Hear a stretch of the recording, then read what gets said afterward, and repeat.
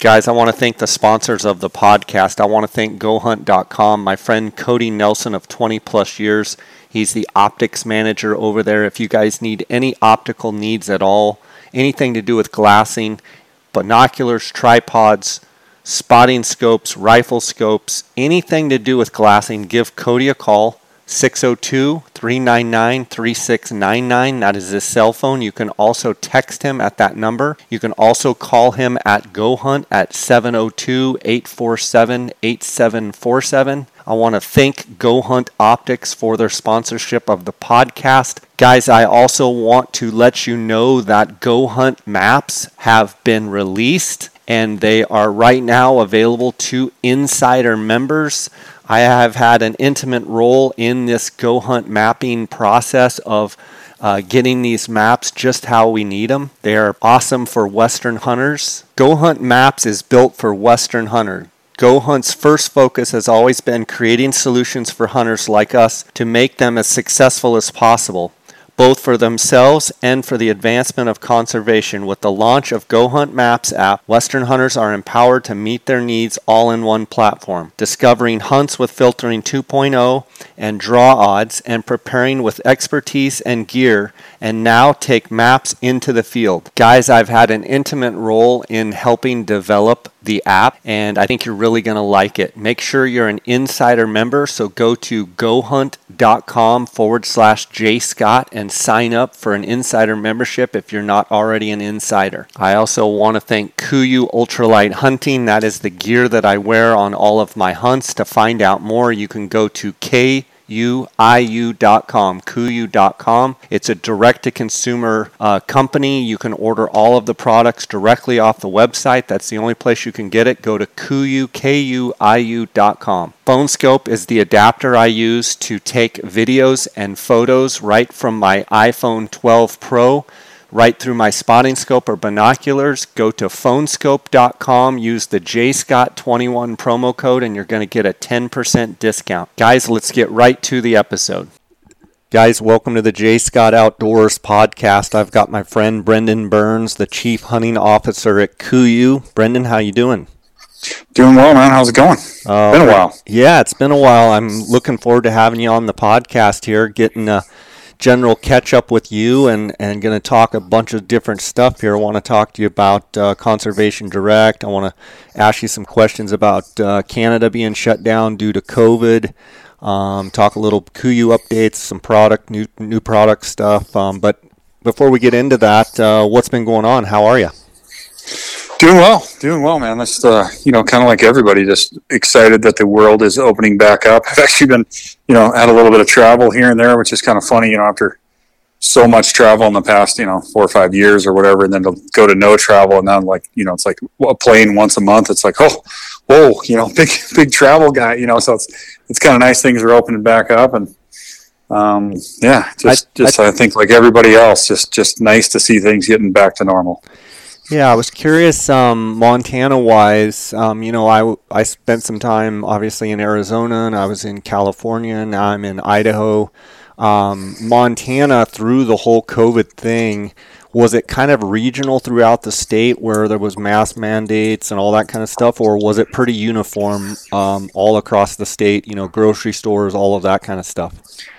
Yeah, for a while it was pretty intense, and everybody had to wear a mask, and it was, I would say it was seemed a bit over the top considering the number of cases, and kind of like everybody else, I'm not a big socializer anyway, so I didn't, I just kind of, the normal stuff we would do, we kind of just didn't do, and ate more at home, and like I said, I don't live in an apartment complex or anything, so I don't normally see people at my house, and I've got my own archery range and stuff, so I kind of pretty self-sufficient, but it was, I think like everywhere for a while, and then there was some pushback, and I think some of the larger, I wouldn't call them, let's not call Bozeman, Missoula metropolitan areas, but like places like Billings, and I would say up Kalispell and those areas kind of opened up first, and Bozeman and Missoula probably were the most restricted, I would say, but we got back fairly quickly to where it was, semi-normal, and restaurants were getting open, and obviously the governor dropped the entire mask mandate. My kids were in school the entire time, which I was super grateful for. Like,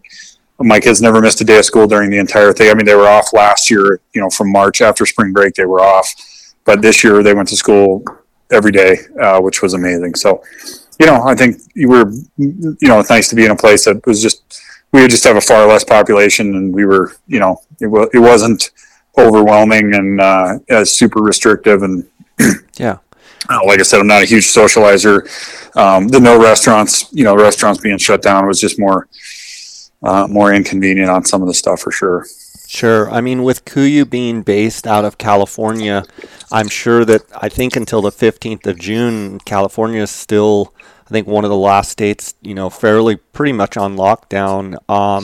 As far as the customer showroom and such there at KUIU, I would assume that, I don't know, but I would assume it was also shut down and not available to the public, or what's going on with that? Yeah, for quite a bit of time. And to be honest, I haven't been to California in over a year. And I honestly can't think of the next time I'll go there. I mean, we have remote work kind of figured out, especially in my role. And we have quite a bit of people that work remotely. So it's not been, I would say we were very, very accustomed to working, by Zoom or Teams calls and all that stuff. And, especially, a lot of the overseas stuff, so it kind of didn't miss a beat company wise. I didn't handle any of that stuff in California. I honestly can't even comment because I haven't been down there since I wasn't there during the entire year of 2020. Yeah. So with that being said, you bring up a good point, and I think it's interesting. I think people in general, but companies and how to conduct business, people have kind of adapted to this new style, and I think it's going to be real interesting to me over the next handful of years to see how some of the different companies are able to transition either back to the way it was, or maybe not even go back to having lots of people in the office and that type of thing. Just curious what your thoughts are, not only with KUIU and other companies and brands that you're familiar with, and just, your general business knowledge. What are your thoughts on, the way that companies conduct business and what may change? Well, I've worked remotely since 2009. I mean, Jason hired me in I guess it would be in September of 2010. And so I've worked remotely for over a decade. So I was super adapted to it. And I think a lot of people that work with us are, and just, I think it's definitely new. I mean, there are definitely things where you need to be in person. I believe nothing that I personally do, but I think it's going to change everything. I mean, I don't think these massive office complexes and people living there, I think it's proven, people can get a lot of work done at home, maybe more, probably quality of life's better. I mean, when you look at places where the cost of real estate, or places that are super expensive to live, whether it be in the cities and stuff, I think it's going to change everything. Obviously I'm not I've been doing it for a long time. So it was actually funny to see people that had never worked remotely kind of starting to get into it. I mean, right off the bat, I definitely sent a few people emails and be like, hey man, a 2-man Zoom call is called a phone call. You don't have to send me an invite, just pick up the phone and call me.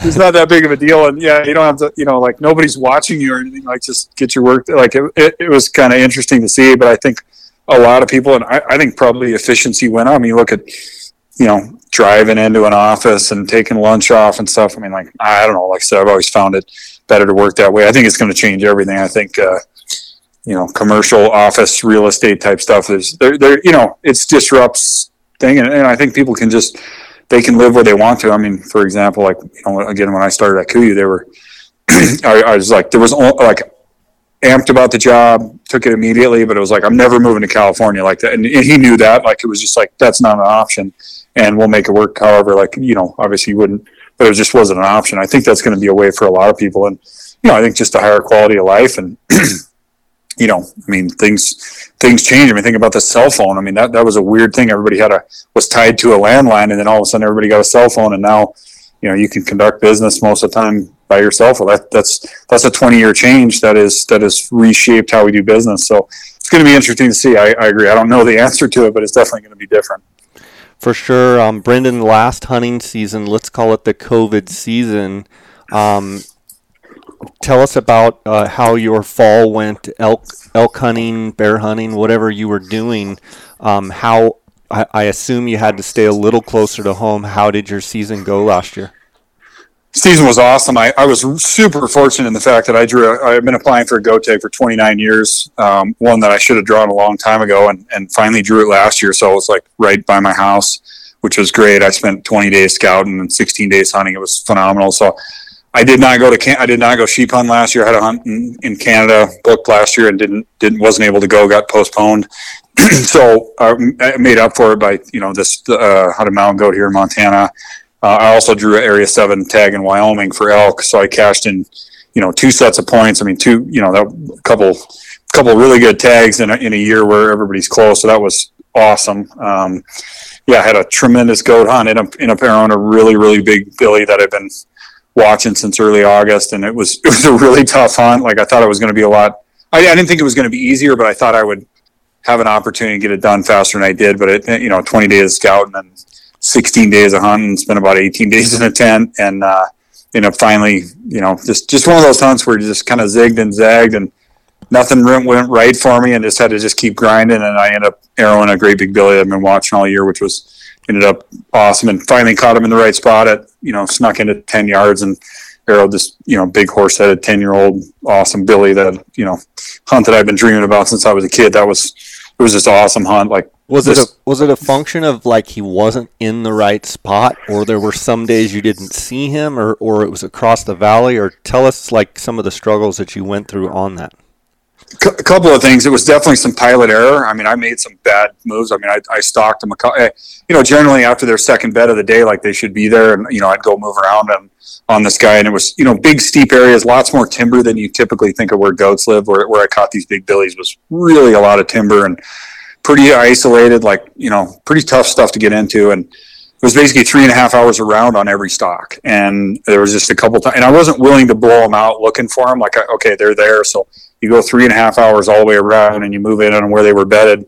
And and it's such steep stuff that even if they moved 100 yards, if you were across, and I didn't have anybody flagging for me, like I hunted mostly with Matt Forsyth was with me filming and photographing, but I didn't have anybody back that could flag me, which I would have got it done earlier had I had that. But it was just tough hunting, and bad wind. Just had some weird canyons with bad wind. A couple times got over, and 3.5 hour stalk. He's not in the bed. I put him in, and you sit there for a while. He's not there, and then you go back all the way around because we're going to try and relocate him. And he's 75 yards, just a little down and a little left, and it was just like, yeah, I probably could have eased down to find him, but didn't. And again, I really had 2 great big billies that I was gonna kill the billy with my bow. Like, I mean, I guess late in the year I would have switched to a gun if I absolutely had to, but it would have been an epic fail on my part, for me personally. So I just was taking it slow. I wanted to have a really good opportunity when I did get it on one with a bow. So I I was being fairly cautious, and I just didn't catch him in the right spot. And like I said, I put on a lot of miles. I hunted really hard, lost a bunch of weight, wore a pair of boots out. Like it's just a tough area. And especially, until you've hunted goats, it's like there's areas that have lots of nannies and kids, and there's young billies, which are not that smart. But the couple goats that I were hunting, they'd obviously seen their buddies killed off in years past, and they were just crazy spooky, like way spookier than I thought they were. The area I drew had 34 permits, so it wasn't like I was the only dude hunting. I never saw another hunter because I was hunting some really remote stuff that was really rugged. But the reason that they were there is they had been pushed there in years past, and they were smart. I mean, they were really smart. Like, but then I just kept after it. It's just one of those hunts that just kicks your ass, and you just got to keep going and keep after it and just stick to what you're doing. I never took, never even got, in my mind that I would have to switch to a ride. I was just like, it's going to happen. And then, on like October 10th, I was glassing, I was about 5 miles away, and I knew it was the billy I'd been after. I glassed him up in a spot I had seen him before, and I actually on a little bench where I had actually camped one night, and he was bedded there with another billy, and I was like, oh, well, he's there. And it took me about 4 or 5 hours to get over to him. And once I caught him in the right spot, slid right up on him, there was 2 billies bedded together. One of them was a giant that I was after, and one of them was a really nice billy. And after 16 days, I slid over this little ridge. I was 10 yards away. Wind was really hauling, really going in my face good. And I peeked up 3 times, And every time I peeked up, he was looking the other way. And finally, I was just like, I backed off, and I was like, and I was pretty sure it was the big one, but I was not 100% sure. I was just like, you know what? It's been a long season. They're both nice billies. I kind of talked myself into, like, I was pretty sure it was him, but in reality, I was, let's call it 50-50. And I was like, if I peek up one more time, he's going to bust me. And I was just like, I knew what was going to happen. I was like, I'm just going to draw and walk over the top and shoot him. And I think it's him, but it might not be. And the other, like, but this is probably my chance right here to arrow the goat. I was pretty sure. Anyways, I walked, I finally got the full draw and walked over on him and thumped him at 10 yards, and he rolled a long ways down. He died probably within 10 seconds. He just, kind of tripped going out of sight and then shot down the chute and pinballed through the timber. It was really steep. It took me like 10 minutes to find him, and I'm walking down there. I'm like, oh, I hope it's the right one. I hope it's the right one. I knew the other one was a nice solid billy, but the one was a giant. And even when I shot him at close range, I could not tell if it was him or not, because he ended up breaking his off shoulder, and he rolled over and then just shot down the chute. And anyways, got down to him, and it was such a relief. Like, when I finally found him, he was lodged under a log and had taken like a 50-foot drop, and got down to him, and I could see right away. I was like, oh, it's the big one. So it all ended well, but I wasn't 100% sure until I actually put my hands on him. And so that was a really, long rambling on about it. But that was the goat hunt. It was, I've been dreaming about it since I was 12 years old when I first started applying, and, to wait until you're 43 to get, I guess 42 to go get that tag. And it was just one of those bucket list things that I wanted to do, and kill it. I wanted to kill it, and great big billy. And it was just, everything I hoped it would be, but definitely not an easy hunt. So I was thrilled with that. Now, how many mountain goats have you killed in your life? Two with a bow, one in the Chugach and then one here. Those are only two I've hunted. So now in Montana, is that one and done? You're done now? 7-year wait. Okay. 7-year wait. Yep. But in reality, like I said, I was 0 for 28 on 1 in 10 odds. Like, I had actually really horrible luck. Like, the odds were not that bad. I've had between 1 in 4 and 1 in 10 odds for 28 years and never drawn. So it's like really bad luck. And I'm not going to complain about luck, because I drew a sheep tag, which, is, I've had more than my fair share of good luck, but I just didn't have great luck in drawing that tag. So, but it was a hard hunt, and like, 7-year wait isn't going to bum me out. Like, I wouldn't do 2 of those in a row. So how did that shape? It kind of took a bunch of time out of your elk season, didn't it? So, well, I drew Area 7 in Wyoming, and I did not hunt elk in Montana last year, as it turned out. So I had a moose hunt in Alaska, with Lance, and then I drew Area 7 in Wyoming. So I spent 20 days scouting. I spent about 5 days hunting early for goat, which started September 1st. Didn't get it done. And then I went to Wyoming and spent 10 days in Wyoming. I killed a bull that's 359 in Wyoming. But it was tough hunting as well. It was the biggest temperature swing I've ever hunted in. Like, I can't remember what day it was, but about 7 days in or 8 days in, it was 93 degrees at 4:00 in the afternoon, and there was little rut activity. We'd seen a few bulls. I was hunting with AJ Kissel and Dax McCarty at Wagon Hound. A couple days, like, we went down there and hunted on the Wagon Hound Ranch, which was phenomenal. I've known Dax for probably 20 years, and he just said, "Hey, come on down when you do draw." And so it was great. And it was like 93 degrees at 4:00 p.m. I don't know if it was on the 8th or 9th or 7th or one of those days. And the next morning it was 21 degrees with 16 inches of snow blowing sideways. It was the biggest temperature swing I'd ever hunted through. And we went out that day.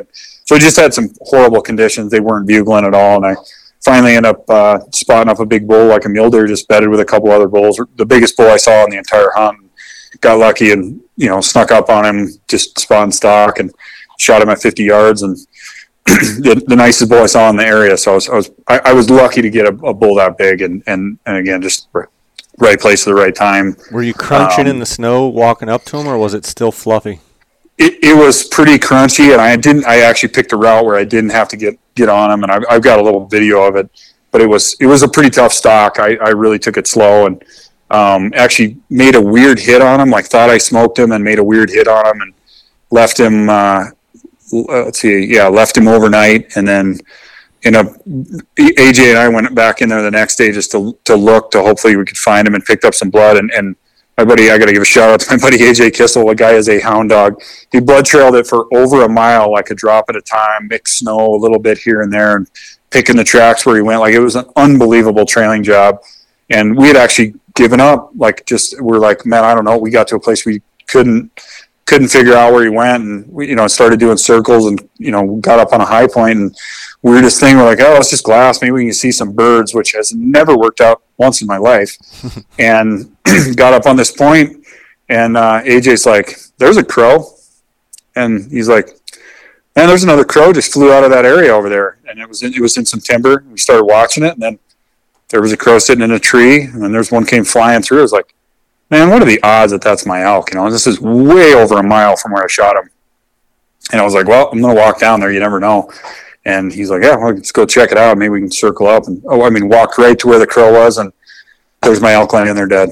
Not bloated, nothing. Just like boom, just like he had not died that long ago. And he went like 1.4 miles, and Where did your hit end up being? It was quartered. I thought I hit him quartered, like steep quartered, and it looked really good. He actually went and laid down in like 50 yards, and then we backed out. Like, I was like, oh, he's going to be dead. And then he got up and walked off. And what I had actually hit him is further. I had hit him right in the seam line in the ham, and went all the way up through him. And it just took a long time for him to die. Like, I missed some of the really good stuff. I even when we dissected him, I was like, I cannot believe that bull went that far, but I didn't quite get the good stuff. And just goes to show you got to look there. I mean, they have such I always say the same thing about elk, is like, I've shot a lot of stuff, brown bears, moose, all this kind of stuff. They're unreal, aren't they? Elk have the strongest will to live of any big game animal I've ever hunted, hands down. Like, there's nothing that compares to them. They are freaking tough. They're just tough. So they're hardy for sure. Definitely. Yeah. So I was actually thrilled to get out of there with a really nice bull. Had a lot of good luck with that. And then, at the end of the month, I went home, hunted goats all the way through that, still didn't kill one. And then, Lance had called me. They were like 14 for 14 on moose. And we've kind of had this thing where, like, hey, we hunt together every year whenever we can. This life gets in the way. You try, like, if anything comes up on, not even short notice, just like, hey, you can come up the last few days, whatever. He called me, and Matt Forsyth flew up there on the 25th of September with 5 days left, and went moose hunted with freelance. And on the last day of the season there, I ended up shooting just a really big, awesome moose. And we'll have a film coming out here pretty quick with it, but I kill a really beautiful moose on camera. Lance and Shane called it right into me, and just awesome, like, great moose footage, and big, heavy old bull, and thumped him. So, like, yeah, I mean, it was just a long season. I basically hunted every single day, hunted or scouted from July, or from about July 25th until the 20th or 15th of August, or 15th of October, sorry. But yeah, had a great fall, long story short. So Lance is one of a kind, isn't he?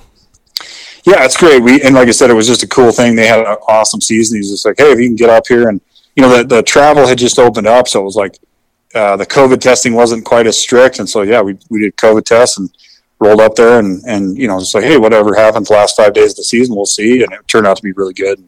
Yeah, it was just great. No complaints. Fantastic. Brendan, you also, Conservation Direct is a project that you oversee, and you're kind of in charge of and the head of. Looks like you guys about a week or maybe 2 weeks ago just had your latest Conservation Direct project.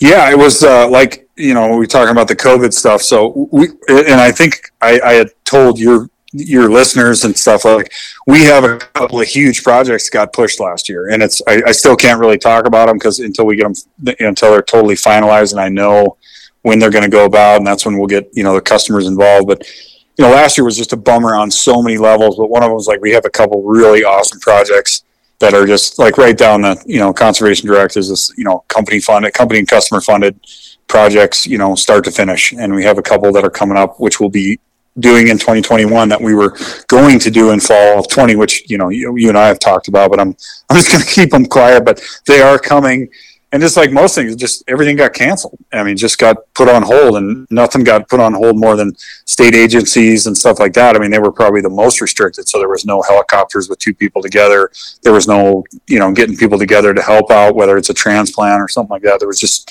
it basically like that all stopped for a year. So, conservation is kind of like actually the conservation direct, like it's kind of like a muscle, like it's just, you got to use it. And so, a couple months ago, I was just looking for a project just to do something in 2021, just get everything working again, and just put one together and do it. And I ended up getting a hold of Jack Robb at the Nevada Department of Wildlife, and he's like, "Oh, we have this guzzler that you guys could do," and I can't remember if somebody gave it back, or I don't know what it was. They usually have a sponsor for these guzzlers, so we we gave the large donation to this guzzler and partnered up with the Fraternity of the Desert Bighorn in Nevada, which is just a really, really cool organization that's been around for, close to like 40 plus years, and just awesome. And so we built we were part of building the first ever guzzler in the San Antonio Mountains, which is down by Tonopah. And it was a really cool project. It was done on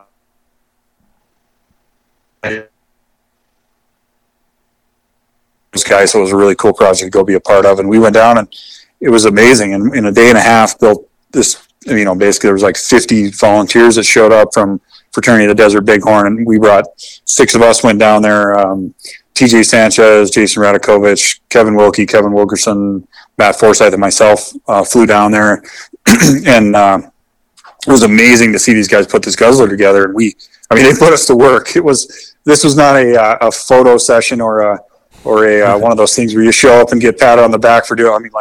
They dropped us in with a helicopter with all the other, there was 46 volunteers, and these guys have it's this assembly line. They just have it figured out. Somebody's in charge here, and we just put us to work, and we built a giant apron and a tube that connects to these, to these big catch tanks and the actual guzzler where the sheep go in, and a fence around it to protect it from wild horses. And it was just an awesome project. And if anybody ever has a chance to go do one of those in Nevada, I would highly suggest it. It's pretty amazing. It's the first one I've ever done, and it was just a cool project to kind of get the blood flowing again, and get some obviously money donated towards conservation and some work towards that, but just basically to kind of just get back into action. I think it was the first one they've done in a little while too. So it was just a really cool project. And we do have some other really big projects coming up that as soon as we know they're going to go, I will announce them. And it's, like I said, it's bummed me out. I guarantee more than anybody else that, we had some big plans last year right after the sheep transplant to do it. It's just everything, just like everything ground to a halt. And so it's nice to see everything getting rolling again. Let me back up just a second. Conservation Direct is basically a dream of yours to be able to see a need and fill a need without anything in between. It's basically, how can you have the vision to partner with people to find a need that needs, something that needs to be done for the benefit of wildlife, and how can you literally just say, how do we make it happen? That's what Conservation Direct is, right? Correct. Yeah. It's something I came up with. It's a play on terms. We're a consumer direct brand, meaning we cut out the middleman. We take you directly from the source, we build it, and we sell it, and there's no middleman. And there's a lot of, and again, I'm not saying anything bad about conservation organizations. A lot of them do great things, but for us, like a direct connection with our customer, we did a sheep transplant, design the sheep transplant, paid for everything, and then implement it. It's our conservation wing at KUIU. So Conservation Direct is basically pick a project, fund a project, finish it, and go on to another project. It's single project, KUIU company and customer funded, single project conservation projects. And there's a couple things that are like in the ethos of Conservation Direct, which is it has to promote or protect or create a hunting opportunity. Like, we don't do conservation stuff that doesn't have anything to do with hunting. We're a hunting brand, so it's not preservation, it's conservation. No, we're not doing, not that we don't care about dolphins and manatees and stuff like that. That's not our thing. Like these are mostly sheep projects. That's what we identify as the brand. But these are conservation projects that promote or protect or create hunting opportunities. And they're like, again, we're not trying to solve. I think with a lot of conservation, it's like this huge broad thing of, hey, we're going to try and save sheep. It's like, man, that's such a huge undertaking to do that. Like, we're going to pick a couple projects that are going to make a small difference in how sheep, whether it's a new population, which we created 3 new populations in the West last year. That's not solving all the problems, but it's a nice step forward, and it's actually doing something. Like, Conservation Direct is not an awareness wing. Awareness, there's plenty of awareness out there. This is an action-based conservation, basically wing of KUIU. So that's what it is. So, and it's company and customer funded. Like this project right here, 50% of the money from this guzzler came from people who bought our Stay Wild conservation shirts on the website. So the money when you buy one, we have a new conservation shirt coming out. All the money that comes from that, which is like 100% goes to Conservation Direct, and the people that buy those shirts, their money was used to pay for the infrastructure, the products, and all the stuff that went into the guzzler.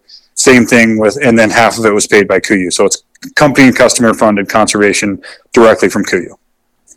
Brendan, if there's people out there listening that either have a need and think they have a project that you might be interested in a funding standpoint, or B, if there's people out there listening that want to absolutely be on the list to be notified when you have these new projects coming out, what do they do?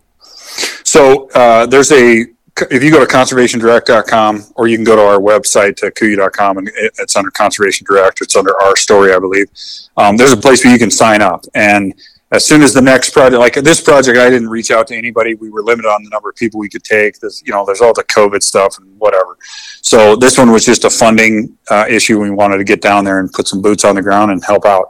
The next project will be company and customer funded and driven from a company standpoint. So if you sign up at Conservation Direct, we have you in the database, and the next one coming up is going to be will be customer participation and funded for sure. And again, I wish I could tell you about it right now, but until it's finalized and we know the dates, I'm not going to get anybody wired up, because I just, with stuff canceling and stuff, I just don't even want to go there. But it's something really cool in the works. Obviously, Jay, you know about it. It's going to be pretty cool. So, you can sign up at Conservation Direct, and that's to either be a volunteer or if you want to be a donor. Or both. Or both. Yeah. Cause like on the sheep transplant we did to Antelope Island and the 2 to North Dakota, basically the total was 127,000, a little less than 127,000. 50% of that came from customers' donation, and 50% of that came from KUIU. And so it was just like, and we funded everything, every single dime, nothing more, nothing less. And it's just a cool thing that it's our wing of conservation. There's a lot of ways to do conservation. That's how we choose to do it. Awesome, man. I want to ask you about Canada. It's very rare since 2010 that you haven't gone to Canada hunting. And obviously with COVID and everything, Canada is still shut down. Correct me if I'm wrong, but they missed all of last late summer, let's call it, the Dall sheep type hunts. All of the other hunts, fishing trips, all of that has been on hold for obviously non-residents. The way it looks, you probably know more than me, but I'm hearing that it's still closed. What are you hearing out there? Yeah, I've kept my ear to the ground pretty good on this one, and I'm getting daily updates from people that know, and I've dug in. I've talked to some people in Ministry of Tourism, and I'm fairly involved. I will say I'm slightly optimistic. So right now it's been shut down basically from the end of March last year until, let's just call it today. If you're from the U.S., you're not going to Canada.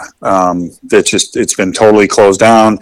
Canadians have to, they can come to the U.S. and they have to quarantine coming back.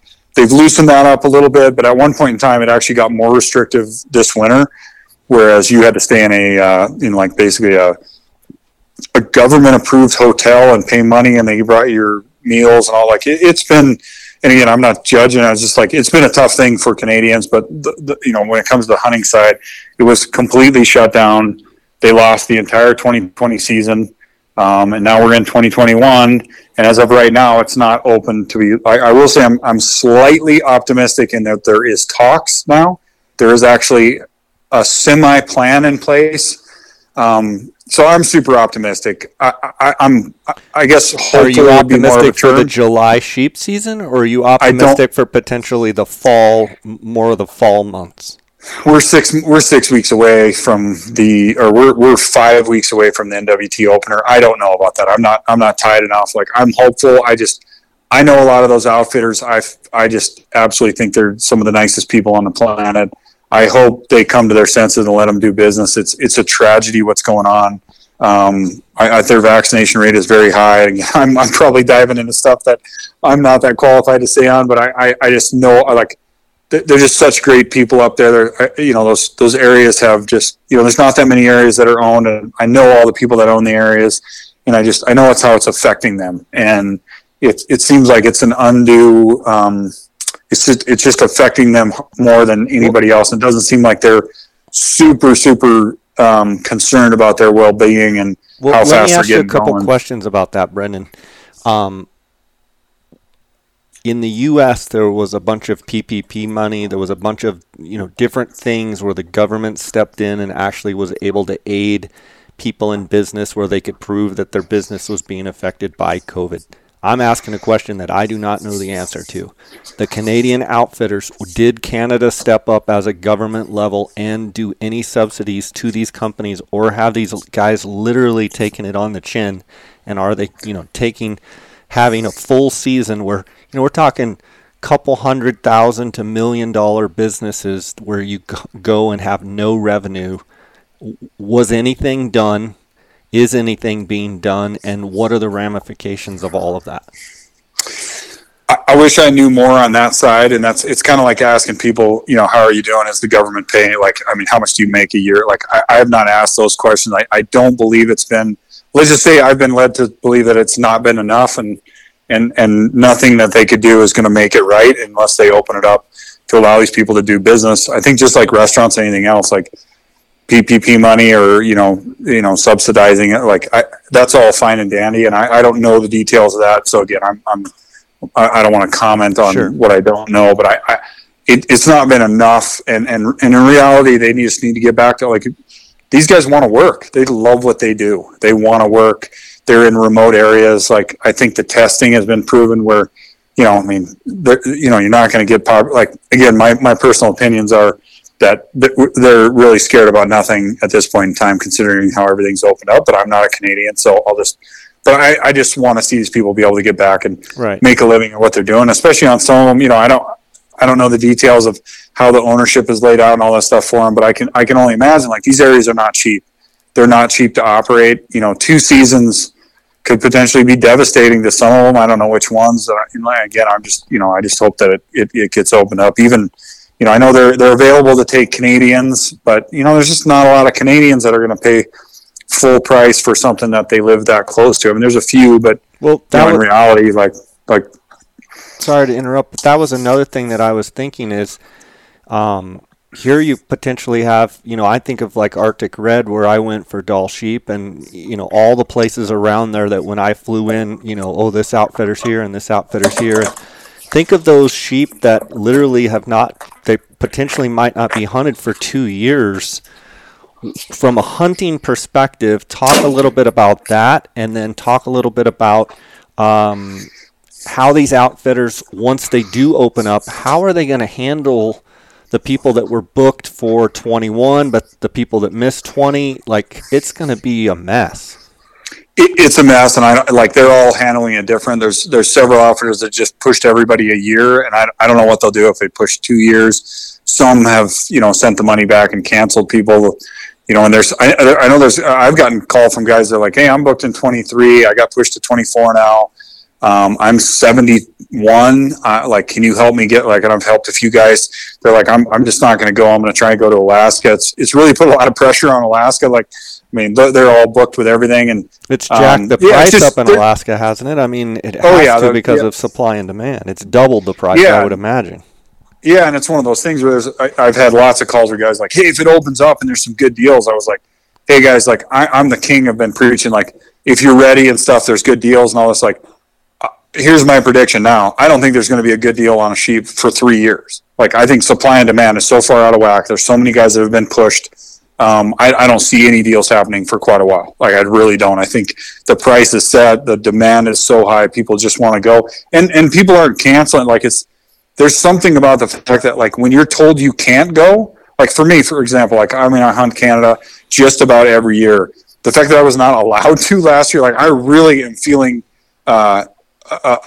restricted to the fact that, you know, you can't just go to Canada and go hunting. So it's just, there is no win in this thing. There's no easy answer, and obviously I'm not going to solve it, but I think just letting these people, you know, I hope that they can just get back to what they do best and what they want to do. Because it's not like, you know, you hear stuff like people like, oh, they don't, you know, here, you know, it's like nobody's going back to work because of the, you know, they're, you know, there's so much in unemployment and all that stuff. This is not the case. Every single one of these outfitters, they want to work. They want to go do what they do. Love their job. They love their job, you know. What about the animals? With the sheep thing, the sheep thing is pretty interesting because, number one, like, all those areas up there, like, they specialize in old rams. I mean, like, they're able to control, like, the difference between some Alaska areas and NWT and the Yukon and BC is that they are able to manage, like, because they're exclusive areas, they're able to manage their sheep. So, you know, like, for example, I've hunted a Bonnet Plume with Chris McKinnon a couple times.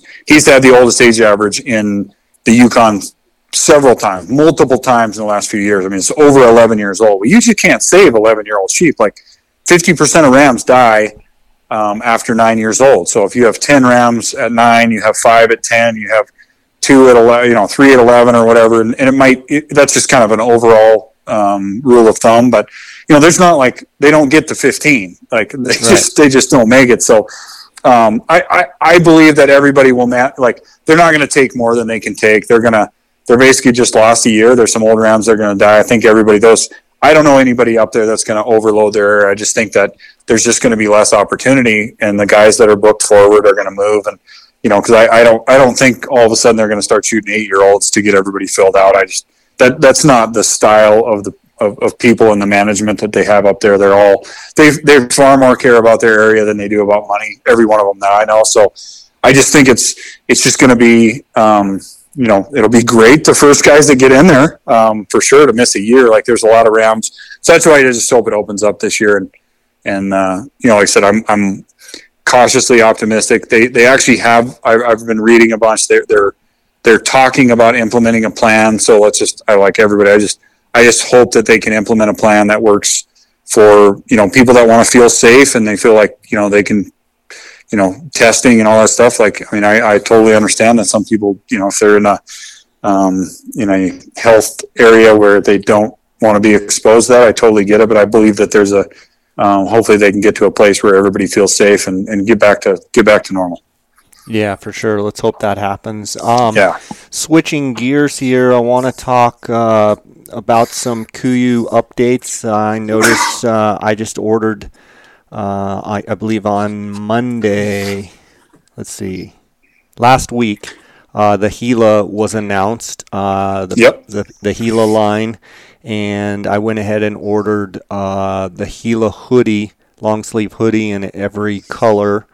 And I'm excited for it to get here. Talk about the Gila line.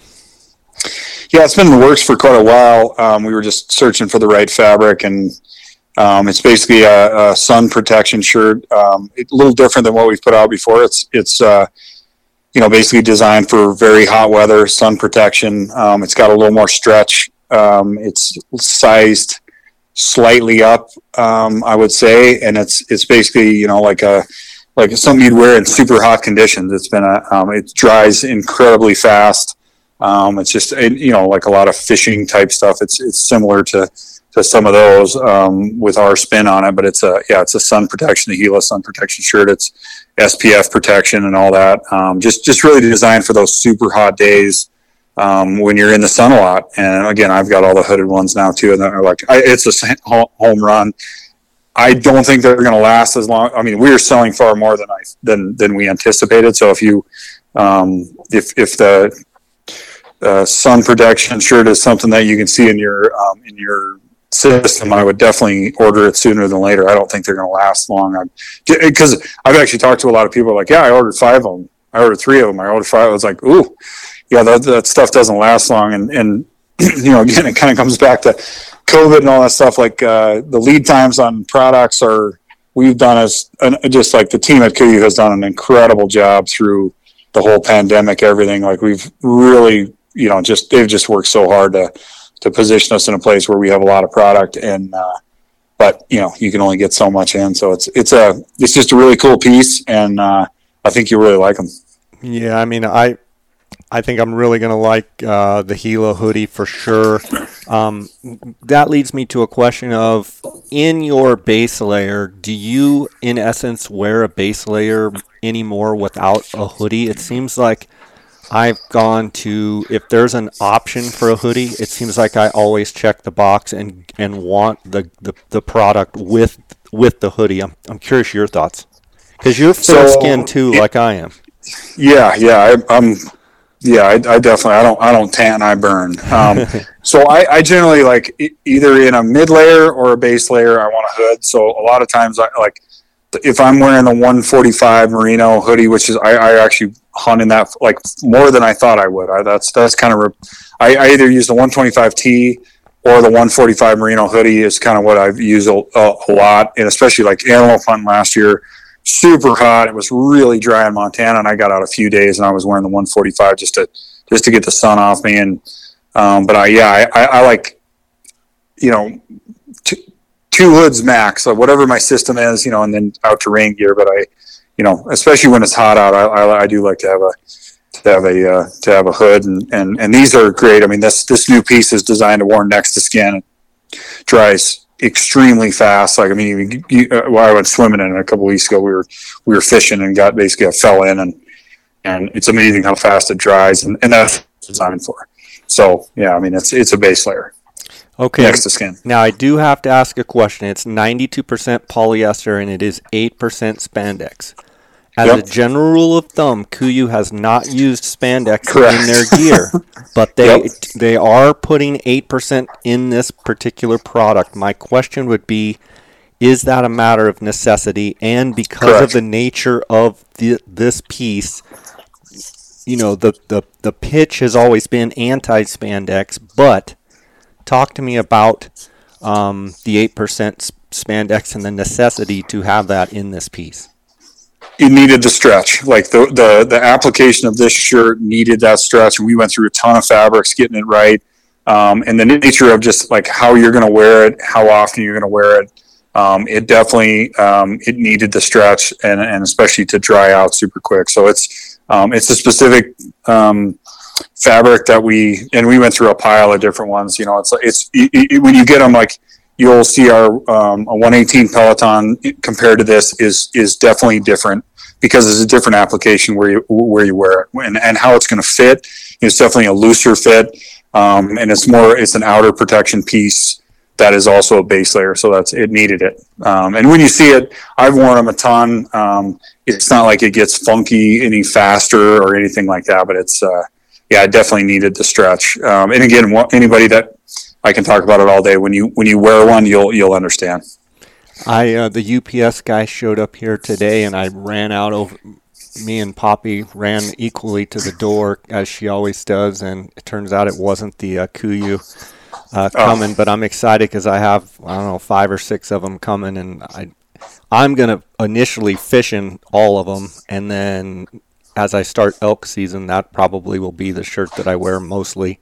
And I've been wearing the 145 Ultramarino mainly because I like the fact of long sleeves. I like the fact of hoodie, and I like the fact that it's lightweight. I am surprised, and a question, the Peloton, they don't offer the Peloton in a hoodie option at all. Because we had this coming. Okay. I mean, the reason is we've actually messed on it. It doesn't have the stretch to it. It's not the ideal fabric. We actually built it originally out of that, and it was a little bit restrictive for what we wanted this to be.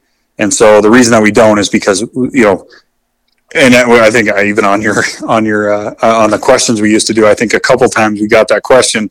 why don't you make that in a hoodie? It's like, well, because this is coming. Right. So like, I feel like the application that it's going to be used for and what you need it for, will be, you'll be super happy with it. And like, I agree with you on the 145. And the other thing I like is like, there's not any shine on that merino piece either. It's very, very dead, in the sun. I love that. So it's just, which is really nice. It's very absorbs the sun instead of reflects it. So, and that was, even on this piece, what we were really, worked on is making it as low sheen as we could possibly make it, and making it to where it took the Verde, Vias, and Velo, just like it's just taken a long time to get it right, and we're super happy with how it came out. Like I love them. So that's awesome. And it also makes me optimistic about the giant sombrero style, big giant hat that I keep asking for, that maybe someday that will come to fruition as well. So I keep my fingers crossed. Yeah, well, we got to keep stuff secret until it comes out, so you'll be the first to know. I'm sure. So, yeah. I do have a question about warm weather gear. Now you have this Gila piece. You've got the Tiburon shirt with the dot air technology, and you've got the Peloton 118 and the 145 merino. Those are 4 great pieces of offerings from KUIU in that warm weather style. And the 125 merino we have correct, also. and with the 125 merino. In that vein, if you will, really heavy towards those people that have those warm weather hunts. There's great offerings there. In your opinion, with this new Gila, for say, antelope hunting in late summer, on the plains in the lower 48, some of the archery hunts, say in Arizona, some of the warm archery elk hunts, across the Southwest, what do you feel like you might lean towards more, or do you still feel like there's a certain application for each piece? Well, we want to give you the options, and basically I think, for what you're talking about, because I used actually the Gila a bunch last year scouting goats, super high alpine up to 10,000 feet, really hot days, lots of bugs. Like, it's really more protection than base layer. So I would look at that. Like, if you're wearing, a mid layer and stuff, like the 118 or the 125 are a really nice base layer that goes under something that's your, kind of next to skin. But when you're looking for, protection, but super lightweight, I would say the 145 merino and the Gila are going to be comparable. And some people like merino and some people like synthetic, and you're now allowed, you now can have both. And again, I don't know this for a fact, but I mean, like, I think the Gila has more sun protection, like true SPF, like, I mean, it's true 50 blocking. Plus. Than merino does. Cause I think, so it's just a slightly different application, but those two pieces are kind of interchangeable. The Gila is going to dry faster. The Gila is going to give you a little more protection, and especially like I said, I used it a ton scouting for goat last year, and it was really hot, lots of bugs. The kind of weather where you don't want to wear a shirt, but you need to wear a shirt, right? If that makes sense. Like, it's so damn hot, or there's bugs, or it's just like you're just getting burned to a crisp. It's lake, no t-shirt weather, but you're hiking, and it's got a looser fit and it dries super fast. So it's just one of those pieces where, I feel like those two are going to be the go-to as like, I guess it's base layer. It's like primary outerwear that you're not going to put anything over. It'd be the 145 and the Gila. Right on. As I'm sitting here talking to you, my email is on my computer screen, and literally it just popped up, shipped order. It's got the order number and the tracking number, so it is on its way. So I'm pumped about that. Brendan, hopefully the guard dog won't stop the UPS. Yeah, she's so vicious at 7.5 pounds. Okay, looking forward here with the fall coming up, what kind of plans do you have? Do you have anything you're eyeballing this summer, late summer, fall, anything particular? I am, I'm looking forward to, I didn't have any time to hunt elk in Montana last year at all. I just was, between moose, goat, and elk in Wyoming. Which is kind of a first in a long, long time, right? First in a long time, yeah. Right. It was, so I'm looking forward to, I got some good stuff scouted out. I'm really excited about elk hunting in Montana this year. And I don't like to have a ton of stuff like that's elk. I mean, that last year was kind of a rare occurrence. So elk, elk in Montana's coming. I've got, as of right now, I've got an option on a sheep hunt if Canada is open in the early August. I'm hoping that comes about. We'll see. If not, I'll just spend a lot more time scouting. I'm taking Lucas black bear hunting up in Alaska next week, which is going to be super fun. He's ready to go up and take his first black bear. So everybody invited us up. We're going to go up and do a little black bear hunt for a week. And kind of like everybody, playing it by ear. I haven't drawn anything yet. My Arizona application for sheep and deer are in, and I haven't drawn one yet, but we'll see. So I'm kind of like got the normal stuff planned and here, and then going to react to any luck that comes my way. But as far as that goes, that's the plan. Next spring I'm back into where I can hunt brown bear next spring, which I've got planned. So I'm really looking forward to that. It's been a long 4-year wait for that. And as of right now, that's about it. My little guy's getting kind of bigger in age, so a lot of stuff is geared towards taking him out, deer and all that stuff here. And, that's kind of the plan. How about you? What do you got planned? Are you going to draw that Arizona elk tag this year, or are you just going to stack those points until you're the last guy in the max pool? Yeah, I'll be the oldest, grayest guy still standing. I looked. I have 20 points for deer, and I have, I believe, 19 points for elk. And so this year with Arizona and the drought that it's in, I just went ahead and did a preference point for elk, so I did not draw. And then I'm going to wait. I'm hoping, I'm applying for, my application is in for sheep for Arizona, but I went ahead and went the preference point route, the bonus point route for deer, just figuring I was close enough to the max point that, with the drought, I wanted to wait till a year where there was a chance to kill a really good buck. But I do have a question going back to the brown bear. With all of the COVID stuff, what is Lance saying about the bear, Alaska and how the bear season went this year? Well, Alaska, they were, they basically missed, spring of 20 they missed, and so they refigured there was. Didn't they double up though and allow them to do 2 seasons or something? It's normally every other year, spring, every other fall, like that, and so they did allow them to double up, but it's not going to make a difference. The same guys were hunting the same bears. I think Alaska is going to be just fine. I mean, that's obviously, I can tell anybody the number of hunts that are available in North America. Because let's look at this too. Like New Zealand is shut down. It's really a pain to travel anywhere internationally. Russia, Mongolia. I think Tajikistan is the only country that's open. Kyrgyzstan is going to open, but there's like the number of hunts that were canceled in last year internationally, like.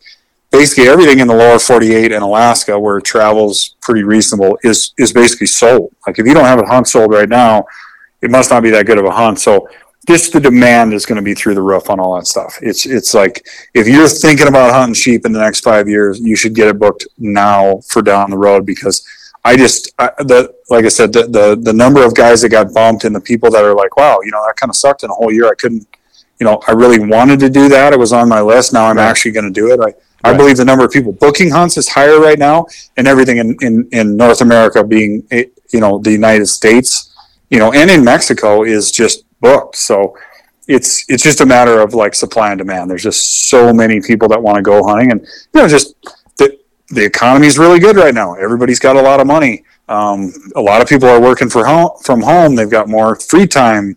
They've got, built up, there's a lot of people haven't taken a vacation in 2 years. There's a lot more vacation time built up. It's like, it's not one thing that's driving all this. It's a combination of everything. And, the market's through the roof. Like there's a lot more money out there. Like people are like, I'm going to use it for, and just having been restricted, I think people are just dying to go somewhere.